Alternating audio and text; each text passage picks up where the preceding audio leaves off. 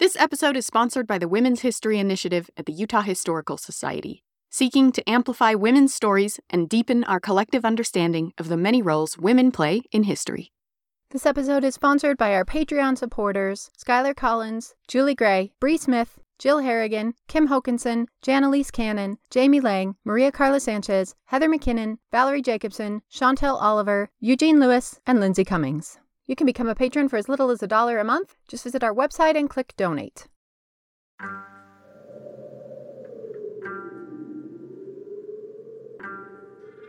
Happy Halloween, Katie! Happy Halloween. We have a special scary treat today. We are going to be talking about the Countess Elizabeth Báthory. Oh dear. Who was possibly the most evil woman ever to live. She famously, in the 17th century, tortured and killed over 600 young girls. Bathing in their blood weekly in an attempt to keep her youthful appearance. Yes, very fairy tale villain. Yeah, she was also probably a vampire. Okay. And definitely a witch. Okay. And the most terrifying monster ever to be born. Or was she? History has gone back and forth on this story many times. We're going to dig into it a bit today. Okay. Try to figure out what happened. I do want to warn listeners, we are going to talk about some more dark stuff than usual in this episode, but we are not going to be going gruesome, voyeuristic horror movie ick. Elizabeth Báthory was not just your average rich Hungarian aristocrat. Elizabeth Báthory was an incredibly well-educated, intelligent woman. She was a central figure in the kingdom's political and intellectual life, fluent in multiple languages when most people, including her husband, were barely literate in one. She could have gone down in history as a brilliant political leader and cultural powerhouse influencer. Instead, she went down in history as history's most prolific serial killer.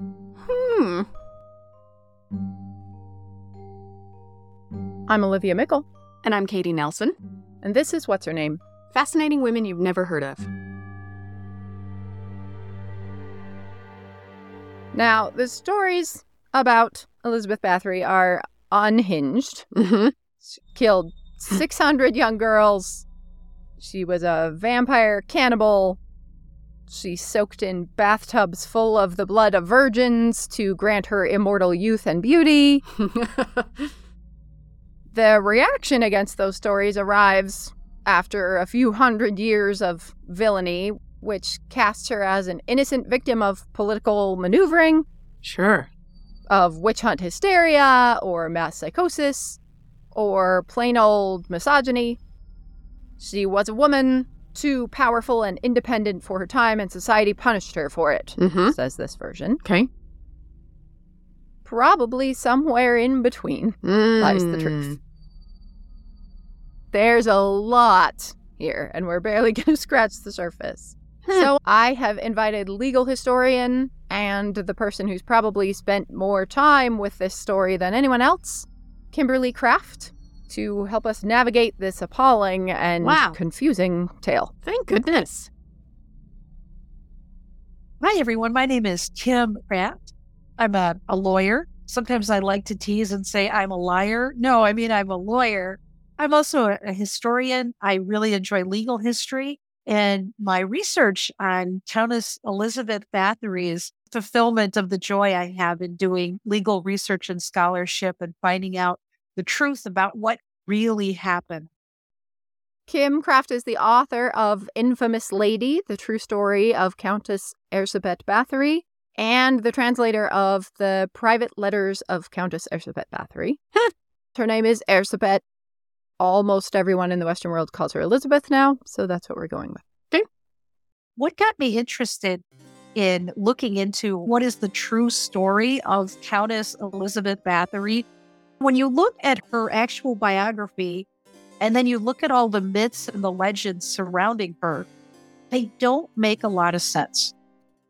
So I had the good fortune to live in Europe for a while, and I went through many of the archives and assembled what I could find of all the original source material. And then I spent about 2 years translating these original letters. They're written in Old Hungarian, Old German, and Latin.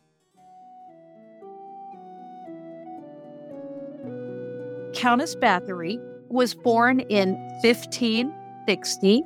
She died in 1614. She's living at the time we would consider to be the High Renaissance or the early modern period. She's a colleague of Queen Elizabeth I.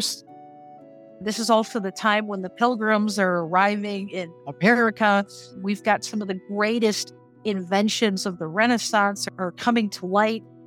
Yet we have witch burnings and witch trials going on. We have the Reformation going on in Europe. When Elizabeth Báthory was 10 years old, she was betrothed to be married. 10-year-old Elizabeth is sent to her husband's house to be trained on how to be a proper lady and wife. This is pretty standard. You got to go to She's going to grow up in her finishing husband's school. household. Yeah.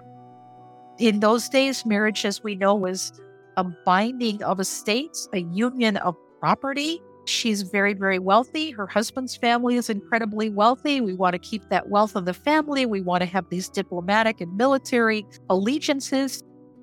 The idea would be she would leave her family's home, travel to her husband's court, where she would be training in how to become a noble woman, how to run the estate, how to handle the servants, how do you do the courtly dances, what is the cultural etiquette, how do you receive visitors, all that sort of thing.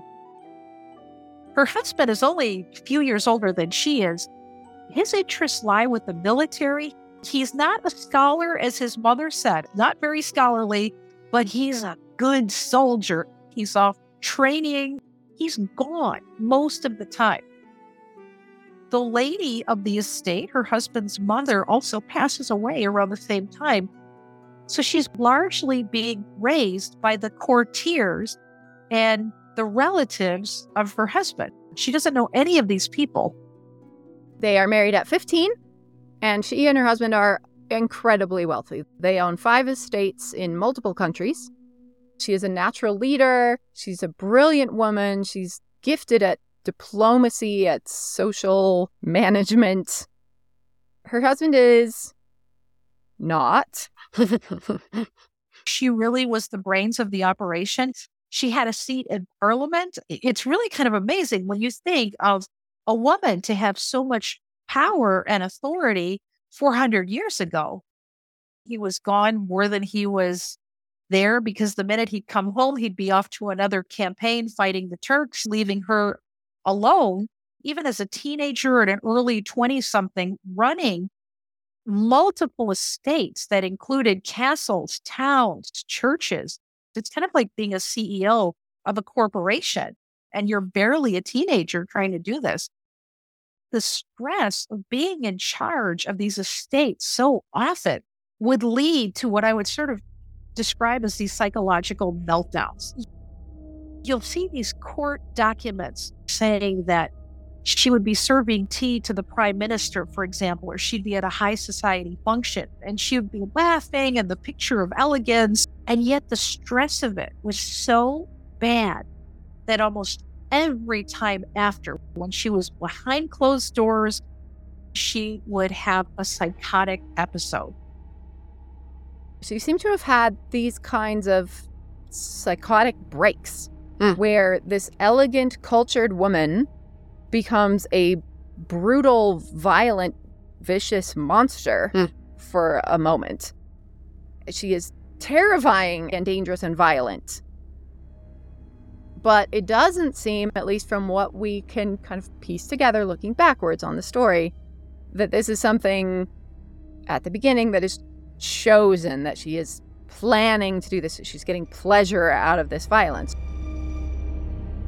And the victims of her rage were always these young servant girls between 11 and 14 years old. if they did anything wrong, if they ironed her gown improperly, if they didn't clean something perfectly, she would go into a psychotic rage against them. She would grab the heaviest thing she could find, a cudgel, an iron poker from the fireplace, and literally beat this girl into a bloody pulp. She just snaps, goes wild, and then calmly goes about her day as if nothing happened. It is always, always young girls. That part is true. Why? We don't know. Oh, there's so many psychological layers there. Yes, So exactly. I mean, one possible theory is... I'm not a forensic psychiatrist, but I have spoken to some who asked me, well, what happened to her at that age? Because a lot of times serial killers, we can trace it to something, of course, in their own history that motivates this. And she leaves her own home around the ages of 10 or 11. She's married at the age of 15. And that's that really specific time which she is away from her own family, living at her husband's court. And even if you were a noble child, it was not uncommon that noble children were brutalized in an effort to get them to conform to the ways of court, the methods of how to behave. So even though there's no written proof of this, there likely never would be, leads me to suspect that she herself was horrifically brutalized as a young girl, which led her to acquire this pathology. All of that is speculation, of course, but this may be some sort of reason for this specific choice of victims. And these first incidents seem to be spontaneous, sudden breaks with decorum, sanity, and then back to normal. But slowly, somehow, and we don't know how or over how long a period, things start to escalate. She is not just occasionally battering a poor little girl to death every few years. She now appears to be doing it on purpose and with enthusiasm and pleasure and planning. And that kind of led into a lot of the mythology, a lot of the thinking that these ritual killings were because she needed to have access to the blood of young virgin girls. Her killing hundreds of girls and bathing in their blood and being a vampire. And the story has just got more and more embellished over time. But we now have the genesis for where the story comes from literally taking blood baths. And the story goes like this. Supposedly, she's having her hair combed, young servant girl, combing her hair, which is very long and thick. And, the comb hits a snag, pulls the hair, and it hurts. And the Countess has sort of this rage reaction to pain.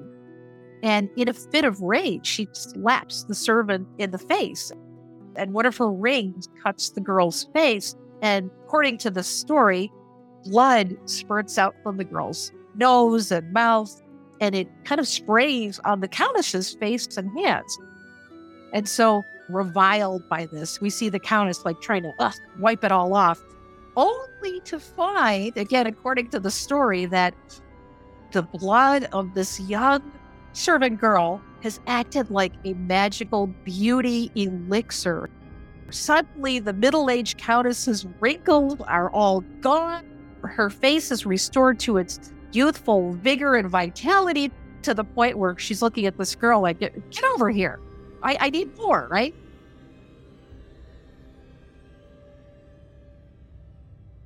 Her husband himself was known to be extremely brutal. This is a man that not only tortured and killed his Turkish enemies, he was reputed, when he beheaded his enemies, to actually play ball games with their heads. He's a very brutal man himself at a very brutal time, which is funny because these same nobles, when they're in polite society, are the pictures of Christian virtue They have their own rules of behavior with each other, and they're very collected, very measured, very intellectual. And yet behind closed doors, the things that would go on are just horrific. They're almost mismatched in this new Renaissance era. They're really creatures of the Middle Ages. And they've come from a mindset where the peasantry, the serfs, the servants, the non-noble people were their property. I don't know if we really understand that when you look at feudal Europe, it is also a slave system. The servants, the serfs that worked the land would have to do very, very, very long hours, 6 days a week. They were not allowed to travel. And when it comes to a system of crime and punishment, they have no rights. The feudal lord, the noble overseeing them, could mete out any kind of punishment that they wanted. That went as far, you could mete out the death penalty if you wanted to. And being the noble, nobody was going to stop you or question what you did. I think it's important to understand that Countess Báthory, as a noble woman, grows up in a household where this is common. Punishments we would think of as very sadistic were not only meant to keep the peasantry in line, but to send a message. Freedmen and lesser nobles are people, and if you do stuff to them, you are probably going to be kind of held accountable as a noble. But the higher up and more powerful you are, the harder it is going to be to get anyone to actually take you to trial for anything. And she is very, very powerful. She is at the top of the ladder. And it's important to keep in mind because Countess Báthory, when she or her staff are killing young peasant girls, there might be some rumor or some gossip, but nobody really cares or does anything, nor can they, really. And as it's escalating, she's gotten her servants involved. 2 women especially who seem to really like this whole torturing thing. And according to some sources, are the ones who introduce her to that sort of premeditated, grisly stuff of nightmares abuse that she will become involved in later on. These women are terrifying, and I think is part of the fascination too, right? Women are not supposed to be like this. They're victims of violence, absolutely, but not perpetrators. Not psychopathic, violent monsters. It subverts all of our narratives about how women are and why violence happens. Which makes it way more fascinating. People start to notice. The first people to raise the alarm seem to be ministers. Hey, you're sure asking us to bury a lot of servant girls in the church cemetery. What's going on? And we're talking, maybe 15, 20 over maybe a period of 10, 15 years. And Elizabeth Báthory quickly declares, typhus, there's a typhus outbreak in the castle. Totally reasonable. There's kind of constantly outbreaks of typhus. Okay, but, Countess, why are the only ones dying of this typhus outbreak young girls? And at that point, it's time for hubby to step in with the bribe, or the threat, or possibly both. At first, when the killings started, around the time when she was in her late 20s, early 30s, the preachers in town actually started going after her in the sermons. We hear rumors of torturing and violence against the staff, saying this publicly. They didn't have the legal right to bring an action against her, but they could try to embarrass her publicly. And she would act in a rage, like, how dare you accuse me? I'm going off to write to my husband right now. And she'd leave in a huff. Then her husband would, I'm going to say they were very generous donors to the church. For a while, this technique seems to work. Just shut up and bury the bodies. Mm-hmm. And he will, because even if she has killed them, what can he do about it? It is totally legal. And are they getting a churchyard burial? She's giving them a proper burial? Wow. But they know nobody's going to do anything about it, even if it is true. And meanwhile, the Báthorys could certainly have them fired, or worse, if they continue to make waves. So they let it go for a while until they can't let it go anymore. Madam, this is too much. This is too many bodies. What is going on up there? Now, I'm saying ministers multiple because, of course, the Báthorys own 5 estates.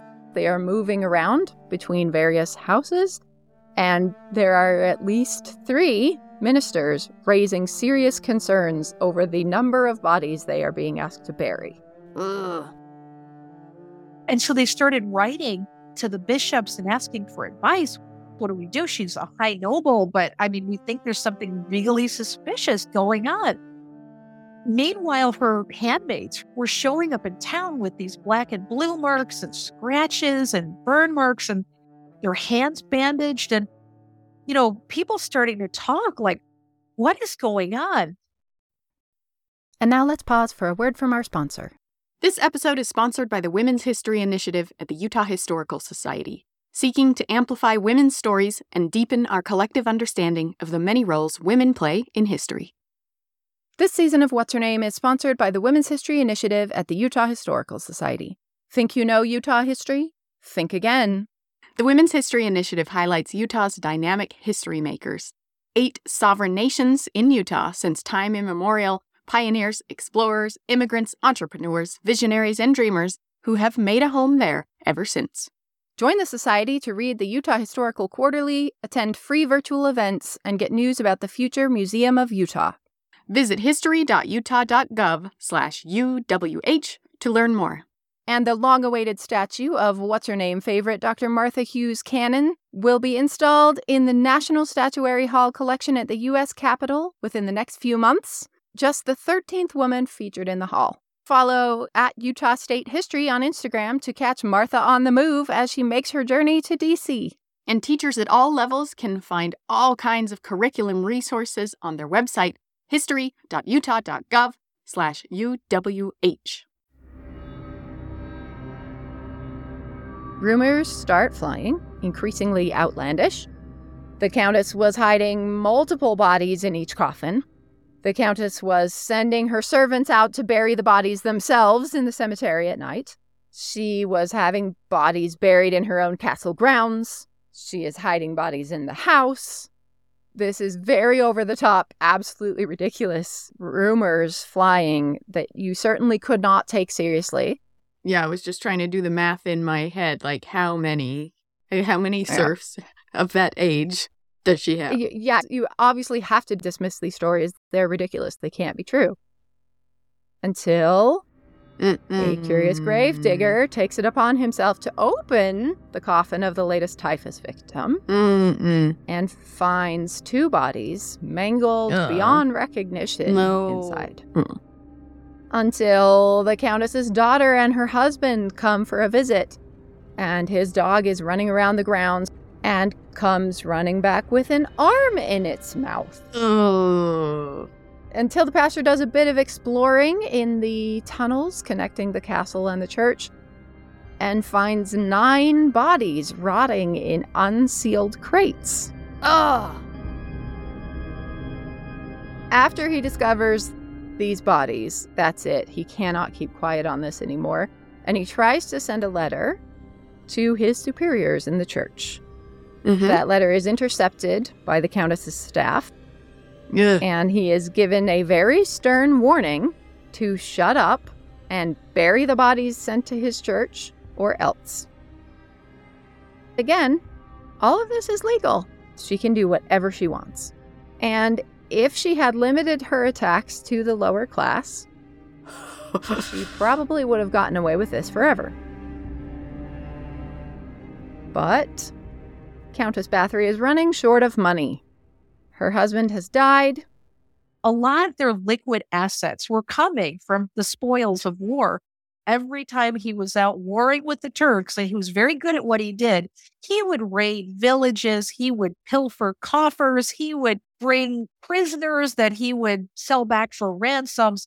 And even though they owned a lot of property, it's very difficult to sell a castle because there's not many buyers out there. The Countess started facing financial problems.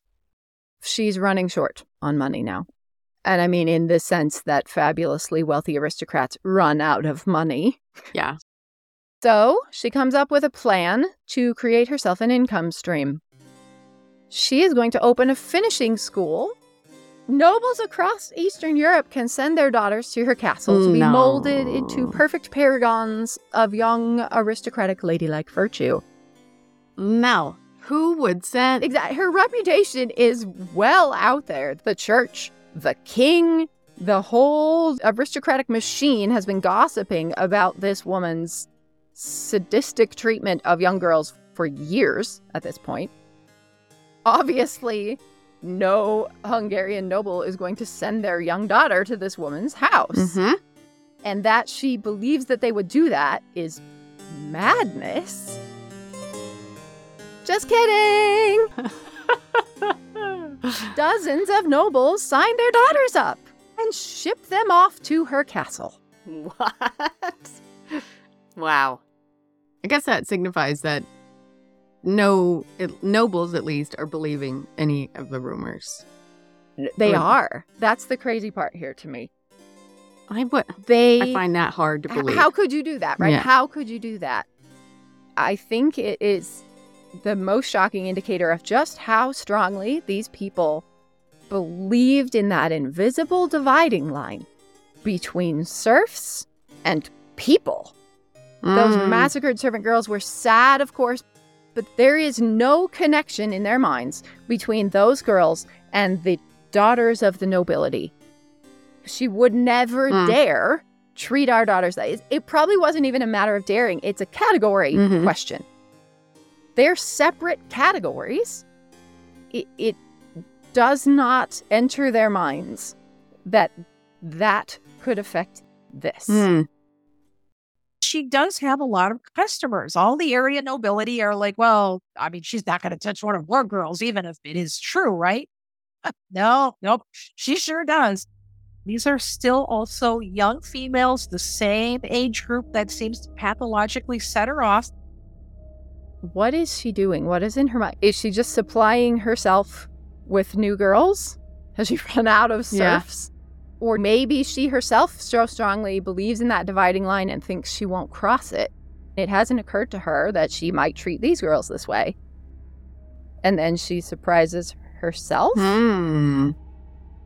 Or maybe she's been getting away with this stuff for decades now, mostly thanks to her husband's bribing or threatening, or probably both, of anyone who threatened to narc on her.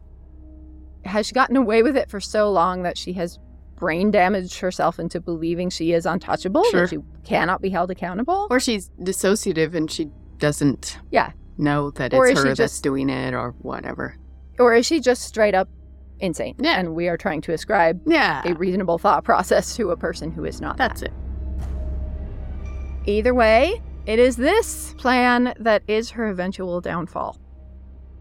Quietly disposing of a few dozen servant girls is one thing. The daughters of the elite of the kingdom is quite another. And when the girls stop sending letters, parents start asking questions. And when parents start showing up, demanding to see their daughters, and are turned away with the worst excuses imaginable, they get really, really angry and start making public spectacles and threatening all kinds of things, as you would. And when a few of them do finally get to see their daughter, and she immediately starts screaming about all of the horrors that have been going on. We had girls escaping. One of them was found in town with literally a knife in her foot. Don't ask me how she managed to get down the hill in this condition. And that's when the formal inquests were brought by the noble families who had the legal and political authority to do that. For the first time, people are taking this seriously. And she is starting to be questioned by officials. And she's starting to go more obviously off the rails. She starts associating with a woman who is known to be a forest witch, consulting with the forest witch to give her magical spells and potions. In one very famous scene that is documented, she had invited the prime minister and the king. They're both getting very, very suspicious about these rumors. She invites the prime minister and the king over for dinner. They're all friends, all of these families. And she serves them a poisoned, cursed cake that she has made with the black magic she's learned from the forest witch. Okay. We're not sure if she's trying to kill them. Yeah. Or just get herself off the hook. The rumor at the time is it's supposed to make them leave her alone. Okay. She's not very good at poison making or spell casting, apparently, or baking, perhaps. And all she manages to do is to make the king and the prime minister very, very sick and very, very suspicious. Mm-hmm. She knows officialdom is coming for her. Things are spiraling out of control, and she's killing girls faster than her servants can keep up. They're getting desperate. They're dumping them in wells. They're hiding bodies under floorboards. At one point, they dump 4 bodies over the castle walls, apparently hoping that the wolves will clean them up, but the villagers find them first. Ugh. If she's this bad at it, and it's this obvious, how did she get away with it for so long? People believe what they want to believe about certain types of people, and nothing could convince them otherwise. Yes, which is, of course, a trend that we still see continuing today. The people who are most likely to get away with Of course. murders are the people who our social narratives say would never do such a thing. And it wasn't always this obvious. It builds up slowly over decades as she seems to be descending further and further into whatever this is. And, of course, there's the fact that the person in charge of criminal investigations is the prime minister himself, the person she just tried to kill, who also happens to be her very good childhood friend. Ha! They are close family friends for multiple generations. They call each other cousin. He just simply couldn't believe that any of this was true. But, of course, once she tries to possibly poison him, and he is getting letters from multiple pastors and nobles about their daughters and all of these unrelated complaints, he simply couldn't ignore it anymore. The king has been pressing him to open an investigation into this for a while, but he knows the king has a powerful motive to want her to be guilty. He has a little bit of personal motivation, I will say, as the king. Not only does he want justice, but there's a little influence on his part wanting it to happen very quickly and in a certain way, because he, in today's money, owed Countess Báthory about $17 billion for the money that he borrowed to finance his campaigns. And the law was pretty clear. If he, the king, could find her guilty of a crime, not only would he not have to pay back the money he owed her, he could also confiscate up to 1/3 of her property. Oh, And this is where a lot of the skepticism yeah, about these claims comes in. totally. But Thurzo, the prime minister, is her friend and is so reluctant to investigate, but knows he has to. And so at that point, we have hundreds of witness statements, depositions taken before the trial. And we keep seeing the same reports over and over about the girls appearing in town in these brutalized conditions, or rumors of torture going on. There would be a few people, tradesmen or vendors, that would say something. We saw something really, really weird, or we heard screaming when we walked the castle grounds. Most of these are useless. They're townspeople just repeating rumors they've heard, nothing they've seen with their own eyes. And definitely nothing good enough to take a powerful woman like this to trial. But Thurzo is becoming increasingly convinced that there is something going on here, something serious has been happening. And on December 29th, 1610, The Countess was giving a dinner party. She was not expecting a raid on her manor house or her castle, but that's exactly what happened. The prime minister, as well as her sons-in-law, and about half the town, literally armed with pitchforks and torches, show up at her manor house in the middle of the Christmas dinner party. They burst in and they conduct a raid. This is staggering. This is a massive breach of social protocol. This is a countess. You don't just storm into her house with an angry mob. With an angry mob? That's exactly what he did. Oh, not a police raid. Oh. Well, it's the same thing, right? He's the magistrate, and there's not really a legal system. It's just the magistrate and the nobles. There's no police in that era. No, yeah. So he just rounds up his guys and goes to raid the house. He rounds up local nobles. Okay. We have a letter to Prime Minister Thurzo from his wife that seems to be saying that they may have planted a spy, that she had sent a kitchen maid to work in the house to see what was actually going on inside the house. Good idea. And this has happened a few weeks before the raid, so it seems likely that yielded some information that made him confident. At this point, she's, "How dare you? What are you doing?" And seize her. So they start doing the raid of the manor house. And that's where they found a number of girls in different states of torture. They find these girls like half dead. And that's when it was ordered, take the countess. We're all going up now to the castle to see what's up there. And in the castle, they find a horror show. Multiple dead girls. Several more barely surviving girls who they rescue. Yes. And the prime minister himself witnesses this. He sees this, he talks to these girls himself. The countess and her servants, who are the ones who've been accused of doing most of the torturing under the countess's supervision, are arrested and taken to the prime minister's castle. And the trials begin.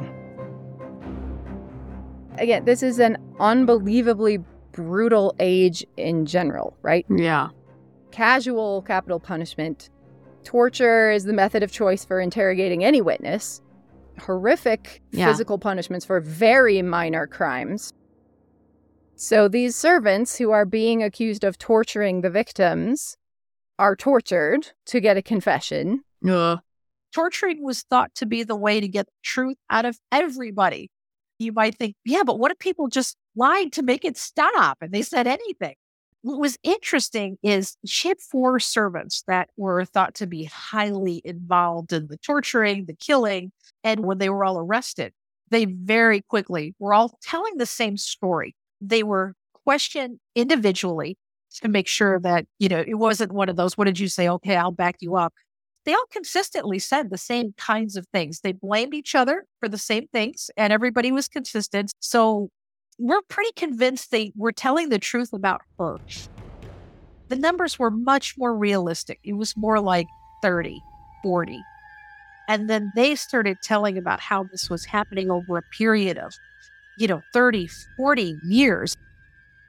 The stories seem consistent, as far as we can tell, not having been there based on the accounts of the interrogations. Politically, it's really fascinating because nobody wants to prosecute a high noble, especially for such an outrageous crime. None of them want to do this. It's so embarrassing to have to prosecute a countess, right? It's such a political nightmare, and she's so politically important and powerful, and all her kids are married to really important people, and they're just like, please, please, please don't do this. Please don't embarrass us. Please just let us cover this up. The version of this story that says this is all a setup, this was a powerful woman who needed to be taken down by the machine, or the same old witch hunt mass hysteria that we see all the time. Those rest on a few things. That the king has a motive to find her guilty, which he definitely does, a very large motive. Yeah. The king is very much going to benefit if she is found guilty. But the one actually doing this prosecution is her friend. who all the way through is clearly trying as hard as possible, up to the very end, to shield her and her family from as many consequences as he can. Has anybody speculated that it's not that the nightmares are happening, but that she's covering for somebody? Like that it's not her, but it's some... Elizabeth Báthory, demands to testify at her trial. She is adamant that she should be able to explain everything that happened. And of course, nobody in power is going to allow this to happen, because here's, to me, the most damning piece of evidence. She doesn't say it didn't happen. She doesn't say, I wasn't involved. Her defense is, it was these two servant women. It wasn't me, it was these two servant women. And when, of course, all of the officials point out, even if that's true, you knew, you were there, you knew they were doing this, and you did nothing. She says, even I was afraid of them. Oh. Now, that's nonsense. That's laughable nonsense. She could have them executed instantly. She could have them arrested. She could have stopped them at any point. Yeah. It's a ridiculous argument. Yeah. Again, I think showing she genuinely doesn't understand that she is really going to be held accountable for this. She cannot fathom that someone might punish her for anything. But this is her friend who condemns her in the end. He himself caught her in the act of torturing. And I think that's where the setup story falls down. He at every stage is trying so hard to shield her and her family. But he has to say what he saw. And he knows what she is. He's not setting her up. These ministers have no motive to lie. They have no motive to publicly call out the most powerful person in their congregation. You know, her sons-in-law are testifying against her and helping on the raid of her house. Has anybody over the centuries tried to pin it on somebody else or try to explain? I think they might have tried to claim it was her husband, because he was a brutal, he was a horrific man. But he dies, and then it keeps going on, He dies, right? He's gone, yeah. And it gets much worse. It escalates like crazy after he dies. Probably between 30 and 50 girls in the end that she killed or supervised the killing of.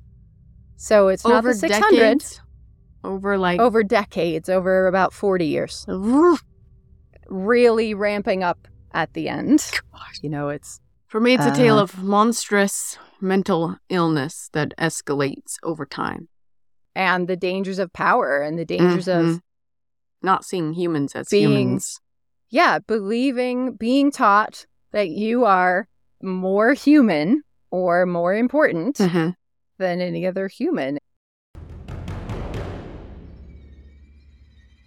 Her children are begging to just be allowed to shuttle her off to a convent somewhere. The king wants her executed. Chop, chop. I want her dead. And of course, I want my debt paid. And I want her land. And then you've got her children who are all standing to inherit this property. Countess Báthory knew the walls were closing in on her. She was very clever. Shortly before her arrest, she went to her cousin and basically asked him to set up a trust for her children.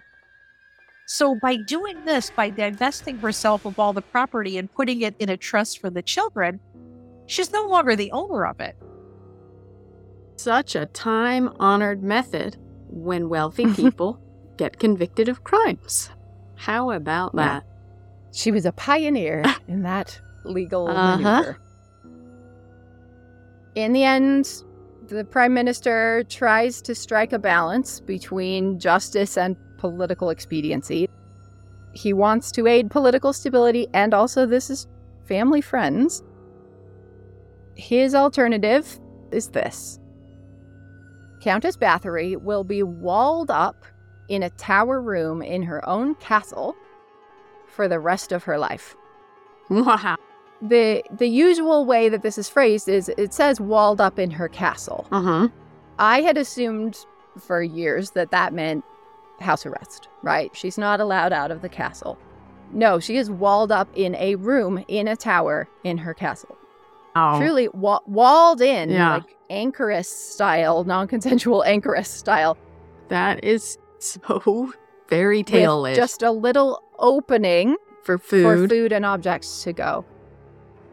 This seems a suitably Right. Edgar Allan Poe-esque Mhm. ending to this extremely gothic, bizarre tale. And the murder stopped? And the murder stopped. Okay, then. She lives 3 years in this box, and she dies of probably heart failure. She was describing her own death to the guard sitting outside the door. The night that she died, she had called to her jailer and said to him, "I'm cold and my legs are hurting and they're numb." That night, she was reported to have been singing hymns beautifully. Don't know if it's true or not, but that's what was reported. And then at about 2:00 in the morning, she passed away. The Hungarian parliament literally passed a statute saying that her name could never be spoken again in polite society. Pretty much all trace of her needs to be erased because it was so heinous what had happened. Her story has been the basis of all kinds of movies and stories and mythologies, from the evil queen in Snow White to the worst shock gore horror movies. Yeah. She's a kind of legendary evil now. But of all of the terrible things that Elizabeth Báthory actually did, the thing that society as a whole is still angriest at her about 500 years later is the one thing she didn't do. Oh, that's so interesting. The bathtubs of blood. Uh-huh. She never bathed in blood. She never used blood for anything. She was not a vampire. The point of all of this is supposedly to gain eternal youth. Oh, yeah. To keep her beauty by stealing the blood of youthful virgins. This was not happening. No version of that was happening. She was actually very fastidious about blood. She would make everyone else clean it up. So despite that being like the prevailing image of Elizabeth Báthory, we've even included my favorite illustration of that scene on our website. It simply did not happen. Yeah, it's fascinating because, like, culturally speaking, in the 16th century, people are not bathing in bathtubs. That's not a thing. Yeah. So, I mean, every layer of this story is ridiculous. You can see the later additions and elaborations, little bits that come from different time periods. And in fact, none of these stories of the bathing in the blood appear for at least 100 years after she dies. Yeah, okay, that makes sense. It is a product of a different time trying that holds to up. explain. Yeah. She never had any claim to or desire to keep her youthful looks through blood or magic. It didn't happen. So why is this the thing that everyone who knows about her, right? It arrives 100 years later. Because that's a classic motif for an evil queen. She must have a motivation, and this is the explanation. This is the part that our society has become fixated on, right? This is the proof of her ultimate depravity. And it is a fascinating trope that you can track all the way through human history. Sure. This evil woman who will do anything to keep her youth and beauty. Often we just encounter stories and then see how they slot into our standard set of folklore motifs. And if all her victims are young girls, then the obvious conclusion is, oh, we've got evil queen motif, eternal youth motif. This is the motivation, obviously. Right.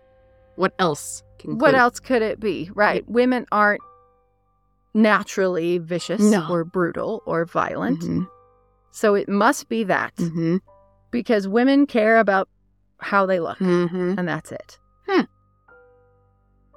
Apparently, we truly believe that the most deviant thing that a woman can do is to trick people, presumably men, into believing that she is younger than they think she is, that she is more beautiful than they think she is. Snow White's stepmother, who is apparently based on this, Rapunzel's mom, every truly evil witch, their goal is to keep their youthful appearance when they no longer deserve it.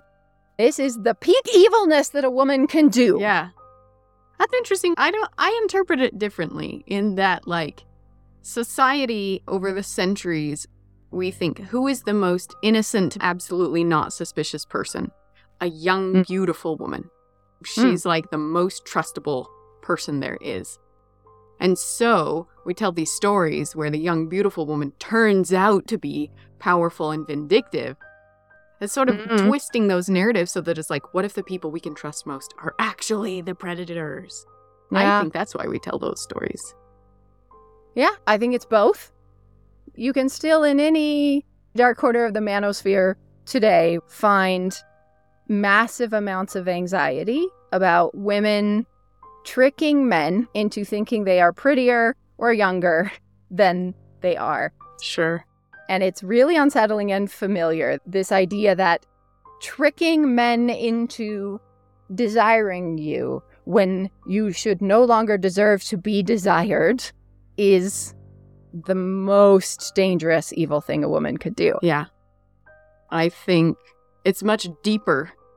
I mean, you have the idiots who are like, how dare you trick me into thinking you're pretty? But on the level of folklore and motifs, I think one of our biggest social fears is that the people who look lovely and seem innocent could actually turn out to be the monsters.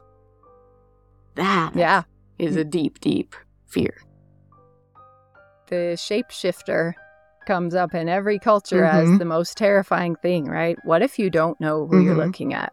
What if you can't tell? And so it's gendered really because society says girls are harmless. Yeah, we trust girls. Innocent, pure. Girls are like that.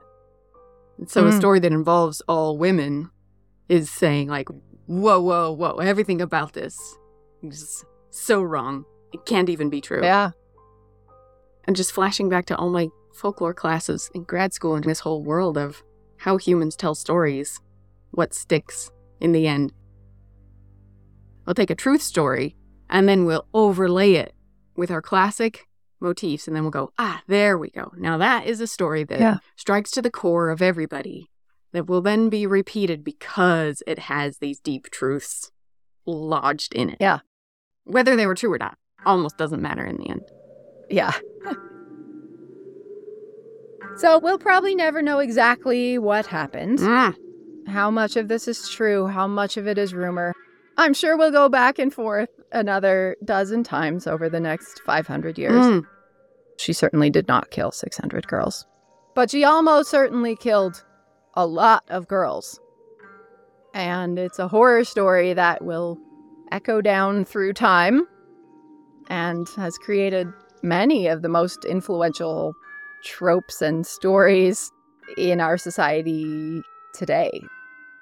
So many of the anxieties and cautionary tales we still do today come from what was created out of this story. That's what Halloween is about.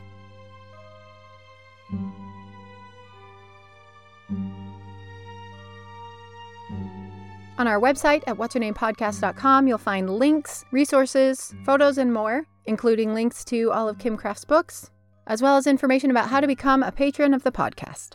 Music for this episode was provided by Aaron Kenny, Kevin MacLeod, Brian Bolger, Jimena Contreras, Quintas Moriera, Esther Abrami, Miu, Doug Maxwell, and John Patitucci. Our theme song was composed and performed by Daniel Foster Smith. You can also follow us on Instagram, Blue Sky, and Facebook, where we post all kinds of great content every week.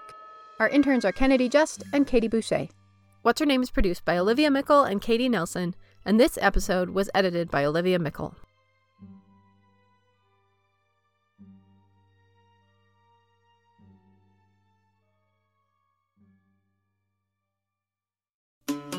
Registration is now open on What's Her Name's Yucatan Tour 2024. Join us in Mexico as we walk in the footsteps of Zazil Ha, learn traditional Mayan cooking, tour Mayan ruins, snorkel with sea turtles, and so many more off-the-beaten-track adventures with our wonderful little band of kindred spirits. Spots are going fast, so sign up now on our website at whatsyournamepodcast.com. We can't wait to see you there.